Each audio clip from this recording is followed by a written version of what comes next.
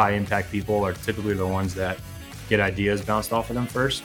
And if you're close to those folks, then you can know what's coming down the pipe and how to position yourself, and it's really useful. Hi, I'm Mark Gagne. And I'm Chris Corcoran, and you're listening to Tech Sales is for Hustlers. Tech Sales for Hustlers is a podcast where we catch up with Memory Blue alums and reminisce about their start in high-tech sales with us. Let's go get some, Corcoran. Gagne, you know I'm ready.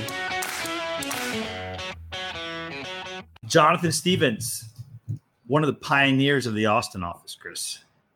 Herndon, Virginia's own Jonathan Stevens, down in Austin, Texas. Great catching up with you.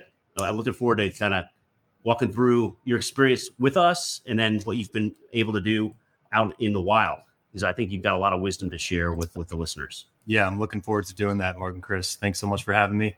Obviously, I am a long-time listener, first-time caller. This should be exciting. I'm very honored you asked me to come join and looking forward to discussing. Thanks for making the time.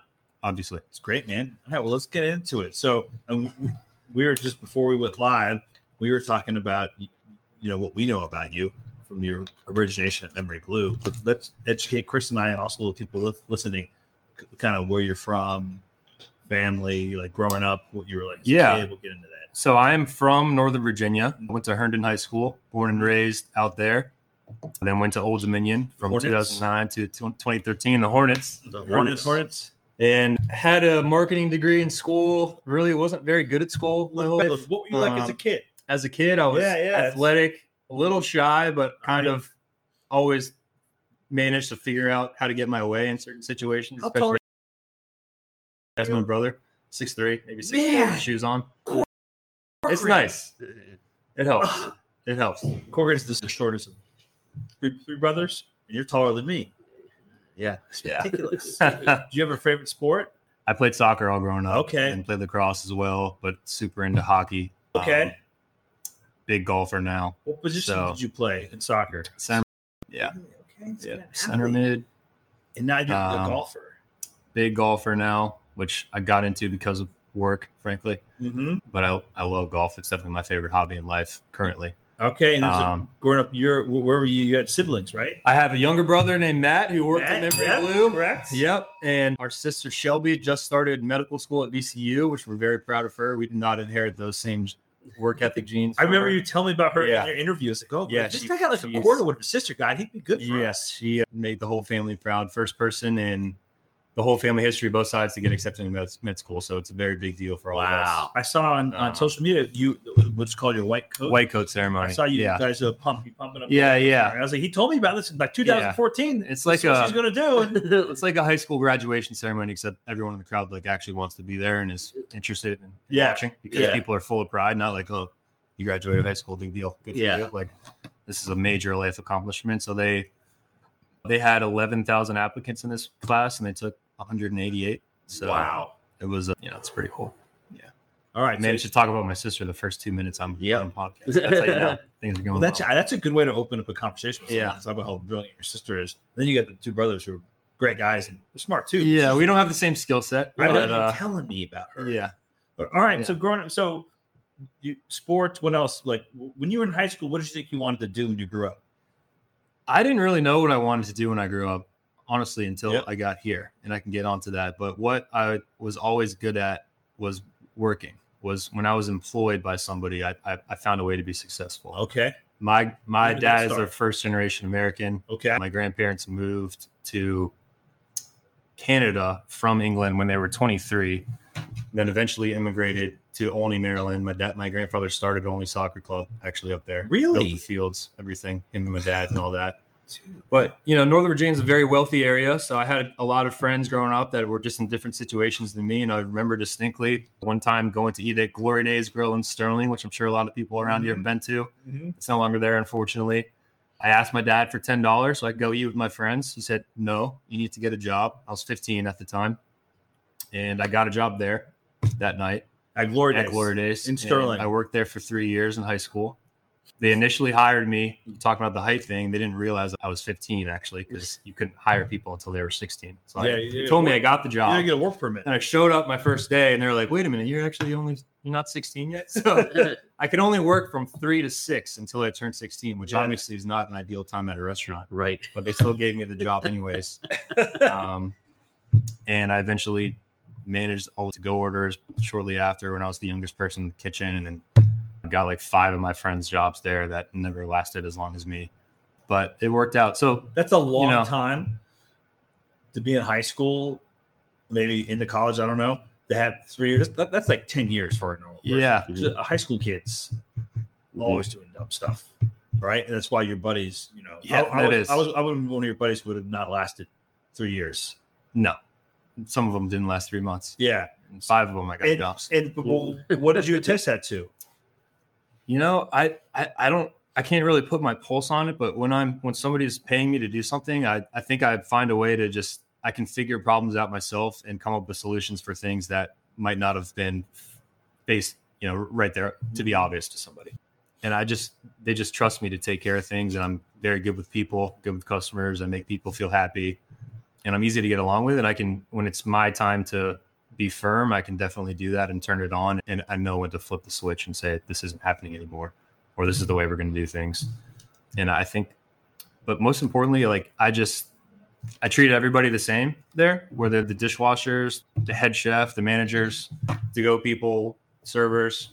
And I think I've kind of carried that through every job I've ever had in my life, that you never know when you're going to need someone to be your ally. So it's just, if everybody likes you, you're going to be in a good situation, and people are willing to look past performance a little bit if you're like, Yep. And I definitely felt that true, in every step of my career to this date as well. So you're in high school, working glory days, and I suppose, what you thought you wanted to be. You figured that out when you got here, but keep walking through the process. So you're coming out of high school, you're an athlete, got this work experience. Yeah. Priceless. I went to ODU. I wasn't a good student. I went there because I could get in there. Yeah. I didn't get into any of the good schools in Virginia, which was extremely competitive. So I went there because they accepted me. And then I had a marketing degree. I didn't really know what I wanted to do. And I have a problem when I am not interested in something, I can't fake the work ethic, honestly. Even though I might be capable, I might not. If I don't actually think it's fun, or I don't want to do it, I can't convince myself to spend all this time doing something that I'm not interested in. And I think that's the difference between my brother and my sister, or my brother and I and my sister, who she's able to focus hyperly on something and able to get it done, but I can never do that. So, but I don't know. I always had this confidence in the back of my mind that whatever I figured out, I was going to find a way to make it work. I didn't know what that was. And I was kind of waiting until I was like, eventually it'll come to me. I'll understand what I'm supposed to do. I think I can have some type of customer facing role, whatever it may be. But when did this happen? So you're in college. In college, and then I just didn't know. Like this is you were working. Yeah. Right? Going to school, and you're coming out of school with a marketing degree. What do you think you're going to do? I didn't know. Go into sales, do something like that. So I got an internship actually with Sprint while I was in school, and they took it back because I had a speeding ticket in Maryland that they didn't like, which is insane. I would have been out too. So they had a couple of speeding tickets, and they revoked the internship. And I was like, well, now I don't know what to do, because I interviewed for that. I got it over 25 people, which was exciting. And then I really just talked to Justin. And Justin Brown, Justin Brown, my boy, producing the entire experience today. This Oh, is you don't hear this? this. What's up, Justin? Yeah. He's my buddy in school, and he was somebody who even said to me distinctly, I remember at one point at a party, he's like, whatever you do, you're going to find a way to be successful. I think Justin and I had that same type of mentality on things. We could figure things out. Mm-hmm. We could get it done. We could be firm and tell people what they need to hear. And I think I had his respect. So when time came to figure out what I wanted to do after college and make some money, he was interested in giving me an opportunity. So that's kind of where it started. We've hired some really strong people from ODU. Yeah. So, I know. And you kind of punked it a little earlier. That's where I got in. But Well, that's at the time. I think we all figured things out later. It's not, I think back at the time, my GPA in high school, it might've been a measure of my work ethic at the time when I was a kid. That's changed. you were working Yeah. and doing sports. So that's not how that's Most not. kids in high school are working and doing sports. They're doing one or the Yeah. other, Yeah. And then it's not like the schools pretty demanding, and it's very competitive at Iowa, Virginia. So Yeah. you, Justin, Ben, Nina, we got a host of people. Oh, I loved it after. Ron Cook. Ron you Cook know. is one of my brother's groomsmen in his wedding coming up. So one of his best friends that Matt got Ron a job here, I think. So it's yeah. So What's up, Ron? I know you're listening. there you go. So the Monarchs, the football team's Yeah. pretty good too. Yeah, we had a good weekend. Come you guys, on. you guys watch it? No, I was actually there. So Oh, you were there. went back. Yep, You did? I was there. My wife is throwing a baby shower for her best friend, and we just happened to be there, and it was awesome. It's great. Nina was there. Nina was there. I don't know why the Tech even plays ODU football. Yeah, they need to. Ridiculous. It's supposed to be a recruiting game for you guys, but it's not It's working out not. so It's well. an embarrassment game. Yeah, It's a beatdown game. I mean, You got- we you got played 3 more horrible laps. and still beat you. So that's not like you guys should have destroyed ODU. Last time we beat you, because this is the second time for everyone that's not familiar that's working there. We at least scored 50 points, but this time, I think our quarterback had like 130 yards passing, and 40 of them was on the last play of the game. So we'll take it We'll tell whatever course. way we can get it.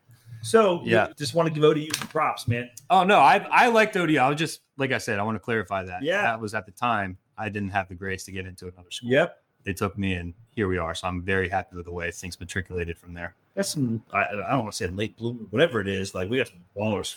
Yeah, that place. You'd be one of them. So are you coming out of ODU, the marketing degree, the Sprint thing? Internship did it work out? But you see customer. What do you think you wanted to do? I knew I had to do something in sales. I mean, B2B or whatever that But how meant did at you know the about time. that? How did you know about? Because your father Well, wasn't in sales. No. Like your mom was in sales either. I mean, right? the hard reality of it is I didn't have any real marketable hard skills. Mhm. I didn't That's most have college graduates, and so, by the way. Well, some of them can do, have something within STEM, or that they can code, or Right. they have engineering prowess, or they have specific accounting or business acumen, whatever it may be, that they can prove on a piece of paper. I didn't Right. have that. I felt like I was capable of learning it Sure. in a corporate setting, perhaps, but I didn't have that to demonstrate at the time. So I started just applying for things that were sales oriented. I figured I was going to have to do that at some point. I'm going to have to step up and make cold calls, however bad I wanted to do it or not. But Was Justin ahead of you, or did you and he? Justin was a year ahead of me, graduated a year before. Okay. All right. Yeah. So he was ahead of you. Yeah. And then did Andy Gray? So How did he kind of get involved? yeah, in so this? I interviewed at Memory Blue twice. The first time was right out of school that Justin set up quickly for me. And I had my last interview with Mark. And at that point, I had already had an offer from another ERP services company in Herndon. Actually, it was in Chantilly, but it was real close to Herndon, very close to where my parents lived at the time. And I started counting on my fingers, like, how quickly could I get to happy hour after work from there? And they had offered me marginally more money than Memory Blue was offering at the time. But more? I'm talking about Yeah. $1,500 more, maybe nothing substantial. Yeah. Man, I still lost. And I was short-sighted, and I took that job, and I interviewed with 3 people that seemed very trustworthy on the tertiary level, and they weren't. I showed up the first day, and none of those folks even lived in the state, let alone worked at that office. And they just handed me a phone and said, "Here you go." And I was like, "Well, what do you mean? What do we do? What do we do as a company? What is my job?" And I knew that was going to be a short fuse. So I kind of just coasted and waited until they fired me and took my free money. And I left, and I was like, "This is getting too boring." And I reached out to Justin again, and at that point, Chris had a former fraternity brother of his that's friends with my parents named Andy Gray that also had mentioned something to my parents that you should give Memory Blue another look. So I came back in, and they just fast tracked me to the last interview to Mark again, because they had already previously made an offer. You And turned me down once. he gave me an ultimatum and said, "Look, we would like to have you, but if you decline me again, this is the last time. You're not coming back. I'm not doing this again." We've had a lot of people who turn this down. And I think I was on the toll road talking to him on the phone, and he was telling me he was taking the other job. And I was like, "No, yeah, do it." and I went into that with my mind already made up, which is very foolish. Yeah. No, I went into the last interview with you knowing I was yeah. going to do it, and Justin was like, "Are you taking it?" I was like, "Yeah, I think I'm going to take it, but I at least I'm already here. I want to hear what he has to say." But everything was going in one ear out the other. I was thinking about, I'm picking $40,000. It's $1 million. Like, it's just, It was foolish, and it's at a point, hopefully people are listening to this that are maybe in a similar situation to look kind of down the road, around the corner of it, and think about what you're really coming to Memory Blue for.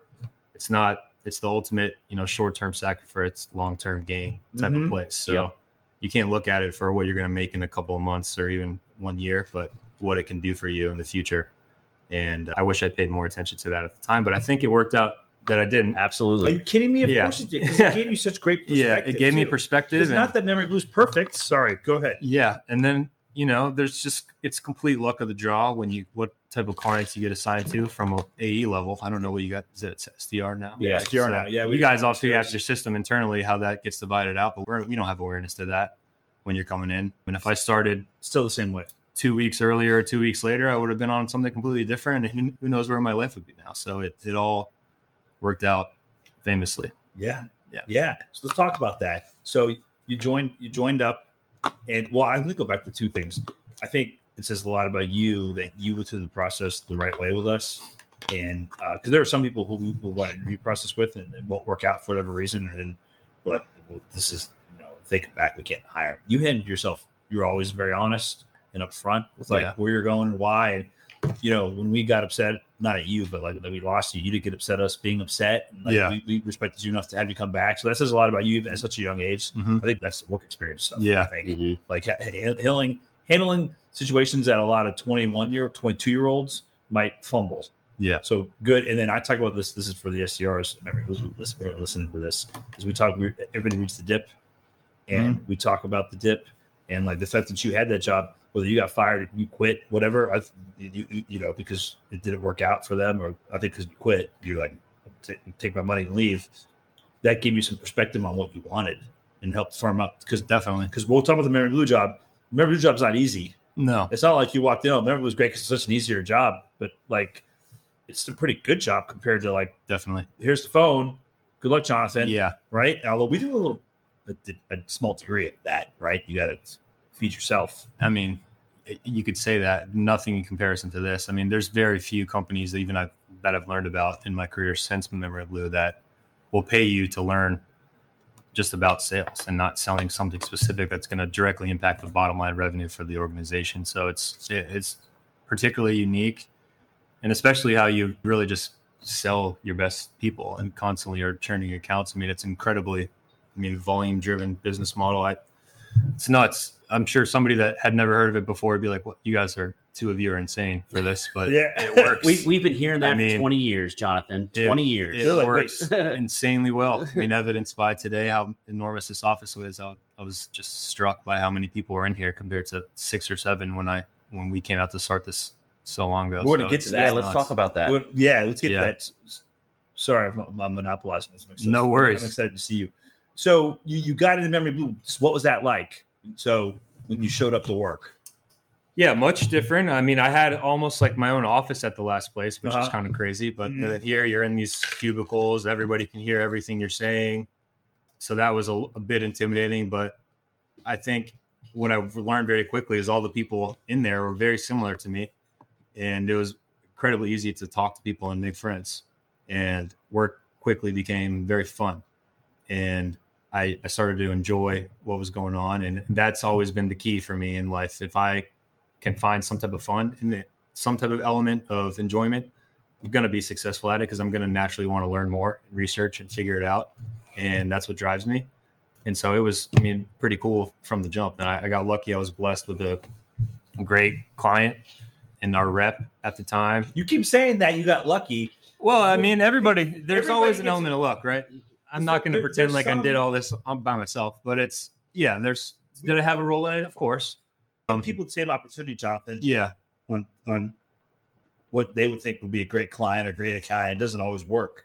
Yeah. So you saw the opportunity and took a hold of it. I did. As evident by the fact that you still work for the company. Yeah. That was your client. Yeah. Right? In a great, rapidly growing space. Yeah. But you worked there. So but take us back to that when you started, who were you firing things up with? I was with Mo Hassan right next to me, my boy Hassan. Mo. And he's my man. And we would always just bounce ideas of each other all the time, read each other's emails, critique each other. And I could tell him something. We could criticize each other and neither person would be offended, and we welcomed it. And we would start to make fun of the other one and be like, hey, you're just going to grease me up all day. You're going to like tell me something I can actually use, and he'll hear that and laugh because he knows exactly what I'm talking about. But then Ben Dukowski was a phenomenal manager for us, and Ryan Hasbini was behind me as well. But then lots of guys. Hey, you wait. So you're telling me when you're working from your house, you as a newbie, not a vet, you can't pass your emails back and forth to people? It's not the same. It's not the same. As fun. It's worth it to come in, guys, especially when you go out to lunch with your buddies and have a good time and bullshit about work. I mean, it's fun. It's not forever. No, it's not forever. It's It's a very short amount of time, really. Yeah. I mean, it's crazy to look back. I only worked in that office for 8 months, and it feels like such a fork in the road moment in my life. But it was a really small, actually finite amount of time. Mhm. I'm getting chills. So you give me chills. Yeah. Thinking about all of those guys. it's Right? yeah, Mo great time. Hasbini. Hasbini. Nick Kime was in my wedding. Primetime Kai.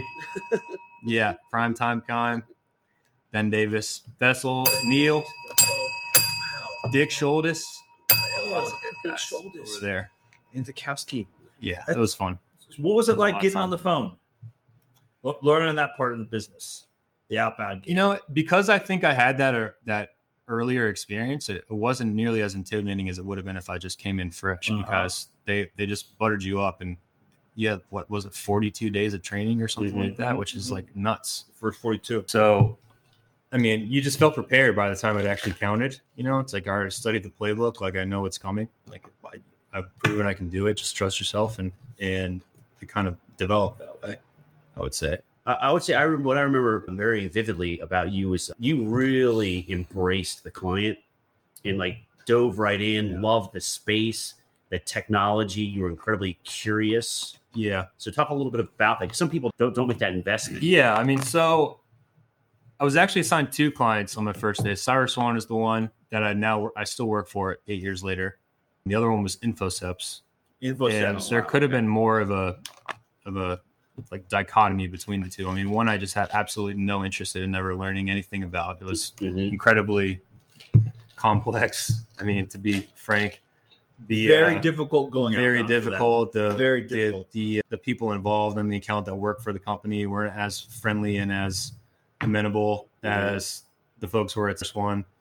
But really, what did it for me, and for Cyrus, we're a co-location company, which is the technical term for outsourced data center leasing. And I had never heard the word co-location in my life before Memory Blue. I really had no idea what it meant. I was like, are we selling soda? Like, what is this? Yeah. Like, Colo. but Stu Dyer brought Ryan Hasbini and I to the groundbreaking ceremony, of the very first data center for CyrusOne in North Virginia. Wow. And you see it all the time. That is what really did it for me, because I was like, this is huge. There's so many important people here. This is like, has to be $100 million of projects. Yeah. Whoever sells this is going to be making a lot of money. And I also just thought it was cool. I mean, the buildings are cool if you get to go in for the first time you've never been in one. Yep. And they're enormous. The scale is tremendously impressive. Let's talk about that though, because you're saying a couple things for granted real quick. Yeah. So you're on CyrusOne, right? Yeah. And what do they do? We sell data center space. Data center space to who? What does that mean? People don't know what that means. Yeah. So we outsource companies' data centers, in our facilities. So like, let's just say, folks have their server racks. Like if you've seen anything like Silicon Valley, that guy with the old badge that looks like something when he took it when he was 25 and he's been in that server room for 20 years. Like that is what we do as a company. And we just take that and you can rent the space from us, and we own, operate. We power the building for you, keep it secure, keep it connected to the internet, Keep it cool. keep it safe, keep it cool, all that. We take all the operational liability off of you and allow you to scale up and down at your own pace. It's much easier to operate that way, frankly. And people drive by these big buildings. And it says that are on there. And they wonder what it is. And a lot of them aren't even labeled. And they wonder what it is. Like, it looks like a Costco, but what is that? And it's a data center. So like we have sites that are 670,000 square feet. And to give you some context, an average Costco is like 125, 150,000 square feet. So these buildings are 3 or 4 times the size of a Costco, and they're just completely filled with servers. Computers. From floor to ceiling. Just racks. Yep. So you went to one of the groundbreaking. I got to go to that, and then I got to go on a tour of some other ones, and I realized like this this is what I want to do. I think this is awesome. I can learn about this. I think it's awesome because you had all this perspective. One at the ERP services company that you worked with prior, then you had the opportunity to be on 2 different clients. Yeah. And you saw very quickly, hey, whoa, this Cyrus one thing is different than the other 2, a lot different. I like the people, and I love the solution. Totally. You're working your job. Who's your DM? My DM was Ben Dukowski, Okay. and ended up transitioning to Nimet. And that was at the time when Memory Blue, you guys just had one office. And I think sometime in June or July of 2014, there was a huddle with the whole company. And Nimet had mentioned that we were going to be opening a new office in Austin, Texas. And at the time, I was like, oh, that's cool for all the people that go out there. Like, there's a bunch of folks that all sat around me in particular. They're like, yeah, I'm going to do that. This sounds fun. None of them came. They never, none of them. They all backed out, every single one of them. But my first thing that popped into my head, I was like, oh, Cyrus One's based in Texas. Like, they have 9 facilities out there and they only have 1 here. You know, if I showed some interest in potentially moving there, like, I probably have a much better chance to get hired out there. So I talked to my girlfriend about it, and now my wife at the time. We've been together this whole time, and she actually had an older brother that lived in Austin at one point. He didn't anymore, but so she had been there, and she was already planning to move up from Chesapeake to Northern Virginia. And I was like, well, what do you think about this? She was like, well, let's go. Let's try it out. The worst that happens is we don't like it. We can come back. We're both from great families. Let us live in the basement, which is true. So I was like, I went to you guys and to Nimet and said I would like to go, and Cyrus was totally fine with it. They let me go out there, and it worked out awesome. And we moved to Austin about 8 years and 1 month ago from now. So it's nuts. What a great time to move here. Yeah. It's changed a lot since then. It's still awesome. I'm not going to be one of those people that, oh, the old Austin was way better. It's still a phenomenal place to live. Everyone that's here now, you're going to love it. It's awesome. Yeah. It was just different. There's less people then. It wasn't as popular as it is. So things were easier to do. It was easier to get a reservation. It's easier to get out on the water. It's easier to get a tea time on the weekends, but it's still tremendously fun now. What was it like opening up the office? It was different. I mean, there were 7 of us, which how many did we have in HQ back then? 50 maybe? Yeah. Yeah. And we had, Nimet was only 24 at the time. It wasn't like he was some old established business person. So for him to command the presence of everybody was not as easy as I think he might have anticipated. But they only let people go that were established and successful on their accounts. So it wasn't like anybody could just sign up and get out there. Right. But I was out there purpose driven. I was hoping to eventually get an offer and try a new place to live. And, I went into it with open arms, and it worked out very well. And do you remember, how did the whole thing manifest? What do you mean? The offer. The offer? For Cyrus. Yeah. Cyrus, yep. Yeah, so I was there. We started in August 2014. It actually left Memory Blue, I think around October or something like that. So that was a real kick to the gut. This is what you wrote in this email. Yeah, this is October, and you had moved. I had moved to Austin, thinking, all right, this is why I'm doing it. I'm hoping to work here. Yeah. And I'm in Texas already. And then the company, the marketing budget gets pulled, and they had to leave. They had to leave Memory Blue, which was devastating for me at the time. I'm like, now what am I doing? So I get assigned to a couple other accounts that I'm, again, like very passive about, not really putting in my full effort at all, just because I'm hoping in the back of my head, well, maybe they'll come back for me type of thing. And luckily for me, they did do that. And I started there full time in January of 2015. I want to give you a shout out. So yeah. I interrupt you real quick. If you're competitive, driven, and curious, it's time to consider a professional sales opportunity that your future self will thank you for. With an unmatched training program and a tradition of elevating our people, Memory Blue has helped hundreds of successful professionals launch lucrative tech sales careers. You will grow highly marketable skills through ongoing mentorship from seasoned sales leaders while showcasing your abilities for tech industry royalty and some of the hottest startups around. And you'll do it all surrounded by driven, like-minded colleagues immersed in our award-winning company culture. As your tenure progresses, you will attract a host of career options.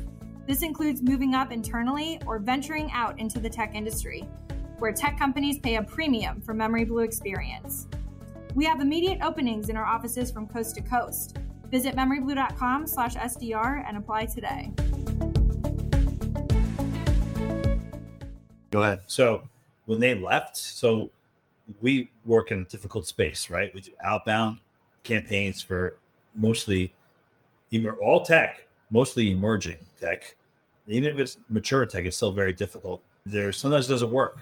Yeah. Sometimes clients decide to spend their money elsewhere or come back later. And when these guys left, when CyrusOne left, they have to send a cancellation notice in.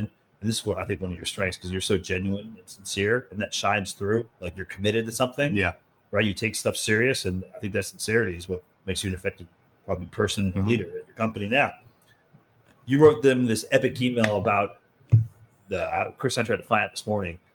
You know, you were disappointed they were leaving, but here's, you knew if I can recall it, was he saying things like you gave it your all and you enjoyed working with them? You just wrote a heartfelt, legit email that resonated as, man, this guy really cared about the work he was doing.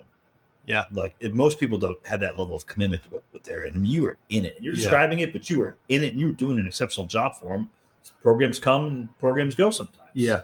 And that probably left a mark too. All the work you did. And then that note, people don't get emails like that. And was it Fred? Fred. I'm pretty sure Fred wrote us back.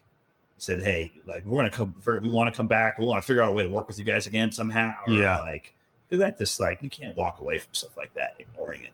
Yeah. So you're doing that. And then, so what happened? So then you're on other work after they left. I was on other work and then I got a call from Stu that they opened up some headcount for me. That created it out of something that didn't exist. And he had helped convince Fred and the rest of the company that, look, this is somebody that we'd be foolish not to hire this person, which is weird for me to say. I don't like talking about myself, but that's basically what they had communicated. Yeah, they should probably pass on that email. Well, they saw your work ethic, and your effort, and your production, and that email about how much you cared. Then you had Stu. And I was for you. good. I did a great job for them. I mean, I found a couple clients. One, I can talk about, that was Whataburger, that we have all of their infrastructure now in our buildings that originated off a cold call from me that, ended up being like a $2.5 million. Wait, hold on. So hold on a second. So you had a cold call that resulted in a deal that's $2.5 million? Yes. So that'll get people's attention. It got people's attention. I wanted to work there and I was effective and I knew that I was effective. So I used my leverage to my advantage. And they came back and created a position for me that didn't exist. And I was the youngest person in the sales organization by like 10 years, 12 years. And I actually still am to this day. And even though I've been there for 8 years. So it's, it really did work out pretty nicely for me, I'll have to say. That's great. Yeah. So talk to the listeners a little bit about what your job is there. What do you do? Yeah. So I manage everything that we do through partners. So to simplify it as easily as I can, when you buy or sell a house, you use a real estate agent, and that same person, that same function exists in our business. There's third parties that their whole purpose as an entity is to represent users in the data center buying process. And I go out and solicit those companies, maintain relationships with them, try to get them to bring their clients to CyrusOne. Exchange, we pay them a commission that has a lot of different levels of variance. Are these agents? They're agents. They're real estate brokers. They can be VARs. Okay. Traditionally, more real estate brokers than agents. Okay. So the word channel, that people might see this on, a superficial level, it ordinarily means in most software sales that you're white labeling a service and reselling it under one big umbrella. Like a company like CDW will have hundreds and thousands of different things underneath their portfolio that they resell to end users because they already have MSAs in place, and they just tack on a little fee and they make their money that way. For us, it's different because we're still contracting directly with the end user, with the customer. We're just paying this middleman a fee. So that's kind of what my job is. I see. And the hard reality of it is that the leaders, our executives, not just at CyrusOne, but everywhere, are not particularly fond that this job function exists at all. They would much rather work directly with the customer and not have to pay these sometimes ridiculously high tariffs. But the reality is these people, some of them are very effective at what they do. They do a great job, and they're ingrained in the industry, and they're a reality, and we have to be able to deal with them. And it's my job to do that. So I got a question for you. So That's a very good articulation. yeah, it's very fantastic. So you'll probably be able to handle this excellently, flawlessly. But what if I'm an agent or an end user? What differentiates one data center from the other? Right? It's all, isn't it just real estate and power and internet? There's got more to it, right? Just explain to it, because you have to convince the agents, you have to convince the end users that there's differences, right? Yeah, I mean, that really depends particularly on what the customer requirement is. Okay. I mean, to answer that, just with a blanket is very difficult. Sure. But, we specialize in real high density environments. So if companies are coming in that are looking to, I'm going to use a bunch of words that people may not understand. Yeah. But if they're looking to pack a lot of kilowatts into a specific rack, let's say on an average, we have the amount of that, and that's the amount of power that you're putting into a compute environment. Okay. To give additional context, that's the main way that ourselves and all of our competitors monetize the business. So we appraise a deal based on how much power we're selling to somebody, not necessarily how much space they're taking, but how much power there is. Interesting. Yeah. So if let's just say this water bottle here's a single rack, and we normally put 5 racks in it. We fill it up with water to about here. Our company specializes in filling it up all the way to the top. And we can stuff 80 racks in and cool it and be very productive and efficient. And we're able to keep the PUE, the building down, which is a number for power usage efficiency that we also use to compute what their bill is going to be each month. So that number, the lower that PUE is, that factors into the ultimate equation for how we come up with how much we're going to get them to spend with us. And it's very effective that way. So we also have, it can really depend. I think if I had a specific requirement in front of me, I'd be able to tell you. But we have customers that will take 1 or 2 racks like this, like these 2 water bottles, or they'll take an entire building. They're taking an entire data hall. They take a whole campus. They take multiple campuses, multiple markets. Jeez. So it really depends. I mean, our sales team is bifurcated into a cloud and our enterprise team. And our cloud team probably brings in 70 to 80% of the revenue for the company, but it's only through 25 customers. And it's all the folks that you guys have all heard of. Yeah. Microsoft, Amazon, Oracle, we can talk publicly about those. But they take an enormous amount of space. They'll buy an entire building. Those companies build their own data centers, but all of the spillover and their quick needs, they have customers of their own that need something right away. They'll come to CyrusOne and our competitors for that. And those are the biggest deals in the industry for us. That being said, the rest of it, we have 1,200 customers. Those other 1,175 that we have in the portfolio are still good, valuable deals, right, for more regular salespeople, right? Yeah. And that we can make a lot of money off of. So that's what the rest of us chase. And it's only, like I said, 30% of the revenue. And we have more salespeople on the enterprise team than we do on the other team. But it's, we have a lot of diversity to go after a lot of different companies. I see. Interesting. And so these agents and these real estate brokers in these bars, are you doing that in the state of Texas, across North America? I do that nationally for the company, okay, and occasionally in Europe as well if we have things that take us there. But I do it for the whole company.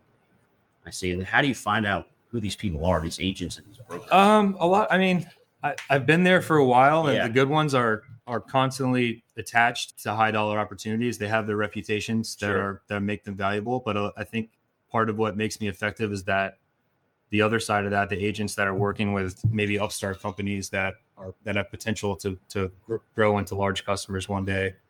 There's a lot of gray area and there's some looseness with how we accept a registration, which for the listeners, a registration is our commitment to compensate somebody in exchange for a deal. Once we give a registration out, that's our word. Like, okay, we're going to pay you on this no matter what happens. So once I say that, I can't really go back on it. Right. And I've done a good job being very careful in how we deliver those. But there's a lot of, some people are nefarious, some are honest. You really have to kind of evaluate each person and use your best judgment to figure out, is this person really connected to this account, or does they just hear about this at a cocktail party and they're trying to get paid on it? Right. So you never know unless you learn through experience. But that's definitely a major part of my role, is just evaluating that and making sure that the integrity of the company is protected and we're making the right choice. Wow. Okay. I got to think, you've been doing it so long, you have just and you're so passionate about it, you have so much knowledge. Yeah. the space. Yeah, about I do. I mean, about the- I negotiate the agreements with our legal team. Like I know where we're pliable and where we're not, where we have vulnerabilities, where we can maybe offer a little bit more, and what our company wants to try to protect for ourselves, which is what we'll give up, what we want. So yeah, it's just things that I've learned over the years, right? That would be tough, which has also kind of insulated me and make me stay at the company, because I have all this knowledge that won't be immediately useful elsewhere. I'm sure it would eventually translate, but that's kind of where it is. Yeah. today. Hopefully that all makes sense for you. yeah, I'm fascinated with the space because I kind of got my start in kind of the hosting internet space with fractional T1s. Yeah, and a lot of my coworkers at the time have gravitated to this space. And what I've found is that, man, once people are in this space like you, and you have put a couple years in that space, it's very rare that people get out of that business. Yeah. Talk a little bit. Why do you think that is? I think because, just to be honest, it's just the deals are worth a lot of money. Yeah, So yeah, you yeah, can yeah. get paid very well. And once you know what you're doing, then everyone else wants you to work there as well, because it takes so long to train somebody and have them learn how the business works. So you're kind of you're protected from that sense. You're in a cocoon that is allowing you to stay in the industry because you have all this knowledge, and it's not, a lot of it is very physical too. I can walk through the buildings and explain all the different elements, the power elements, where exactly the water is coming from that is used to cool the sites, and all these things that just takes a long time to learn. But ultimately it comes down to, these deals are worth a lot of money, and it's nice to be attached to that. And then your buyers will stay at the same place, or they'll go to new companies, and you have that relationship. And, I think things that you guys likely preach, people buy from folks who they can trust at the end of the day, that are, and for us, that trust gets tested to the absolute max. It's, we are giving you the crown jewels of our business to make sure you can keep this on and connected, and nobody comes in. That's the ultimate sign of trust, right? So that's what it is. And we prove and deliver on that we can keep it. Well, it's easy to get repeat business. It's easy to get them to expand in different markets. Shouldn't say easy. If you do all made those easier. things, it's easier. It's easier. And not to mention, the whole data center space has been expanding so rapidly, and I don't see it slowing down. Data is exploding. No, it's not going to slow down. Yeah, I don't know. It's utility at this point. Right. So it's, at the end of the day, the internet is a very physical place. We make the internet happen, us and our peers in the space. That's really what it is. The internet is connected underground. there's cables that go across the ocean to connect to London. It's not just magic. Yeah. So if anyone's out there and wants to burn some YouTube rabbit holes, go watch transatlantic cable repair on YouTube and see how cool that is. Some of you might laugh at me for that, but others are going to think it's pretty fun. Yeah. It's pretty impressive how they go down to the depths of the ocean and just repair a yard that's broken, that's not able to connect anymore. But yeah, and that kind of all just envelops how I feel about it. It's just super interesting to me, and it's fun. And that's, I think, fueled my motivation and allowed me to find a little bit of success here. Very good. What do you think about the channel? How do you like the channel? The channel is interesting. For me, it's different. I like the amount of responsibility that I have, particularly in this job. I think direct sales is probably better for most people. You have more responsibility, and you're paid better. You are counted on to provide direct revenue, but there's also a lot more pressure. So keep that in mind as well. I just kind of found my way into this by accident. Yeah. And because I started that way. Yeah, it's not like they invented the position. No, for it. they can't. They created a spot for me on an existing team, and that's really all I've known in my career to this point. Yeah. Do I think I can move into that job? Yes. I've had opportunities to do that, but this has allowed me to participate on things all over the country, and with a lot of different varieties of accounts. I've been able to learn a lot, as opposed to just sticking to one specific territory. That could have been very lucrative, right? If we have some major customers that, a lot of our folks are great, but some of the times, they just get a call like, hey, we want to buy another building. It's not like they did a whole lot for that, but okay, yeah, well, here we go. I'm not going to You say can't no. really, you can convince somebody, you can knock on someone's door and convince them that they need a vacuum cleaner, and you can convince them to buy it from you. But creating a data center need out of thin air is very difficult. Right. You can convince somebody to buy things out of scarcity, right? If you can say that this space is not going to be here, it's not going to be available next year, so you might need it for that standpoint. But you can't just convince them that to have a need that they don't have. It has to be something within the foundation of the company that creates it. But we've done a really good job positioning ourselves to be available when those notifications come out. So you've been doing this basically since you got out of school. Yeah, basically. Right? I mean, that's really the only job I've had. So Wild versus like little interim breaks when they left, when they converted you. What type Yeah. of advice would you have for yourself, knowing what you know now, like the night before you started at Memory Blue, or maybe the night before you started at the ERP related firm? Advice for myself, I can't pretend like I ever thought this would have happened to me. So I don't think I would change anything. Very fortunate in that sense. I never would have ever expected to be able to make the type of money that I made at my age, or even be involved and like have a valuable position like this where people have a lot of respect for me. Mm-hmm. At this age. It's, so I can't, there's nothing I would point to like I wish I did this different, because it all kind of worked out how I hoped, which hadn't happened really that many times at all in my life to that point. So this is an example that I can actually say, all right, I really busted my ass for this. I wanted it and I got it, and it's worked out as well as I could have hoped for. But I mean, advice for other folks, I would definitely say just take chances and use the company for what it's designed for. So if you're here just to make a couple of dollars and have fun and do that, you can do that. But if you want to find a career that you might not have known existed at all, this is the place to come. I think that's more for folks that are considering coming here that might not already be here. I think a lot of the folks now, especially Memory Blue's brand is very well known now compared to what it was 8 years ago when I was there. People understand.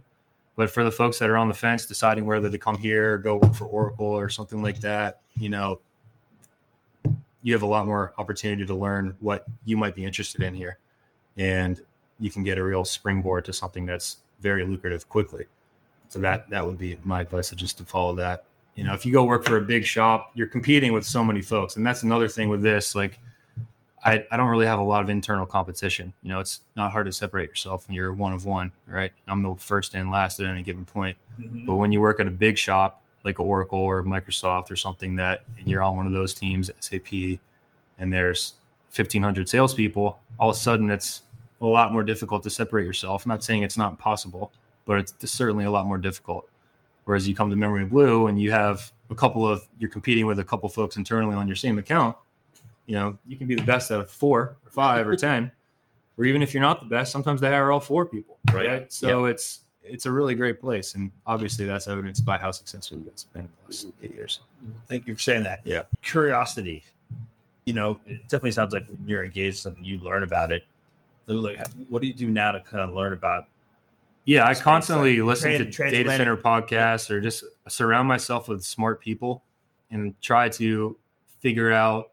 I think the best advice I would give is try to figure out the people in your company that, for one reason or another, are the ones that just know things first, that know when things are going to change and what things might be coming positively or negatively.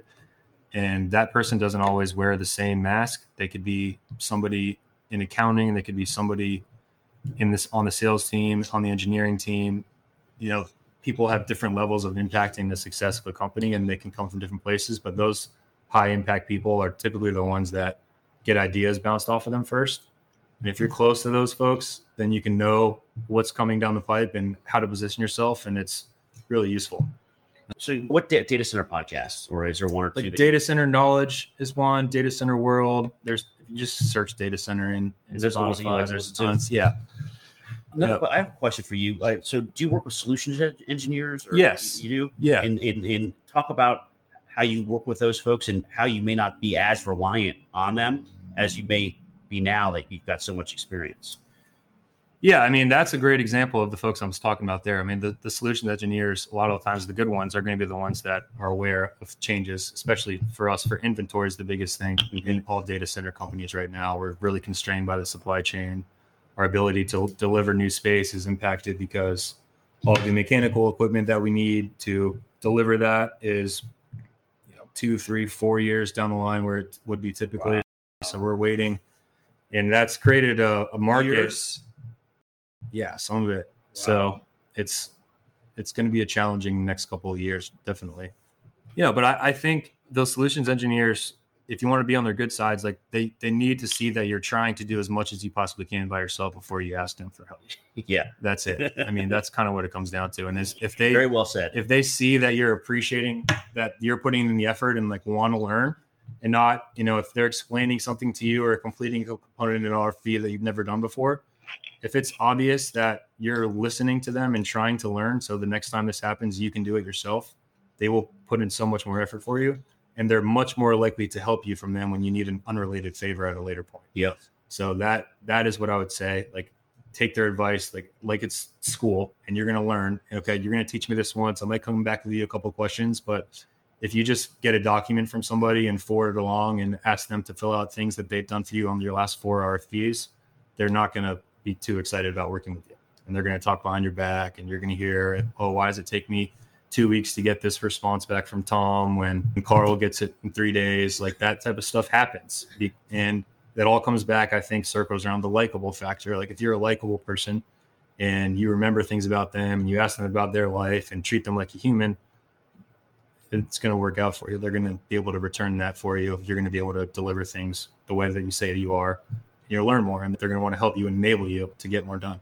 And all those learnings through all those experiences, now 7-8 years in, you're far less reliant, I would think. Definitely far less reliant, but things are always changing. Sure. And you always get a your question. ability has got to be now with your agents and your brokers For sure. and users because of all those experiences. Yes. Yeah, it is. I would say it is. And I also have a lot of autonomy to make my own decisions, authoritative decisions on things that we're going to do that, in the past, I might have had to go to Fred, who's still my boss, who's our VP of enterprise sales. He trusts me to make, decisions on behalf of the company, or agreements, things that we might agree to or not agree to that he allows me to decide on. And that's all from the experience, the empirical experience I've gained, as you mentioned. Very good. So where are you going to go with this? Where does this go? Tell us about how's the song going to continue?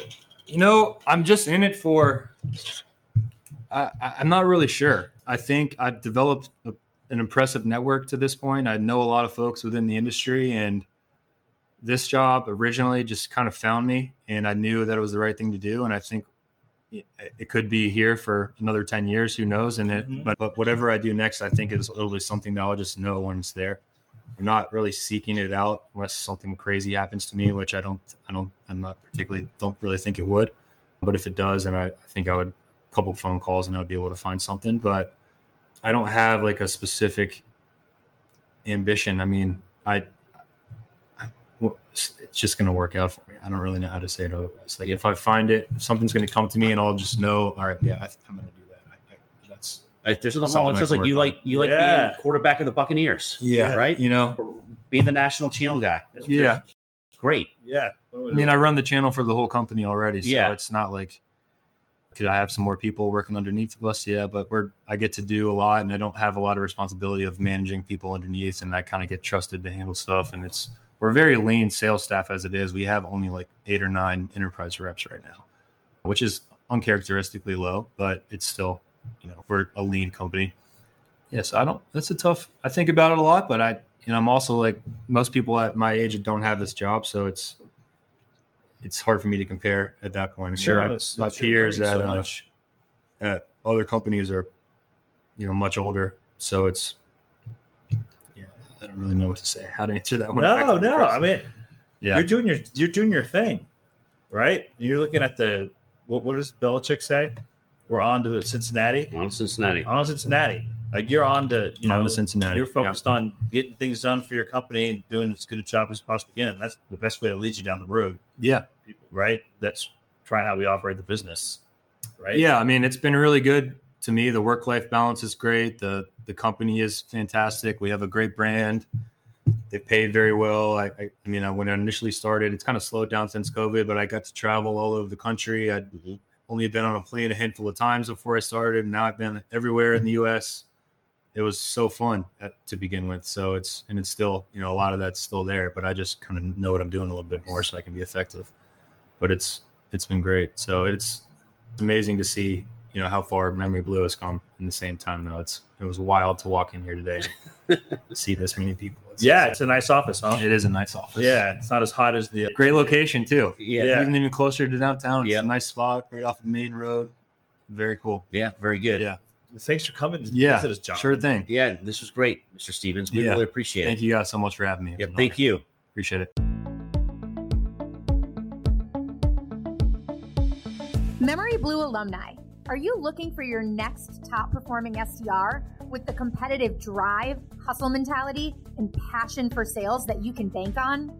The Rising Stars program connects accomplished Memory Blue SDRs with alumni looking to expand their teams. Rising Stars have completed their SDR journey with us and are chomping at the bit to land a new and exciting high-tech sales opportunity.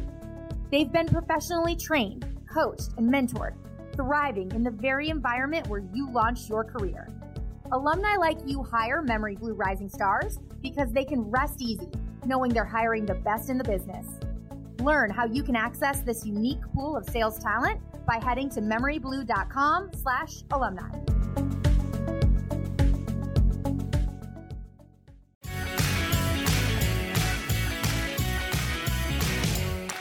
Thanks for listening to Tech Sales is for Hustlers. Please subscribe and leave a 5-star review after the beep.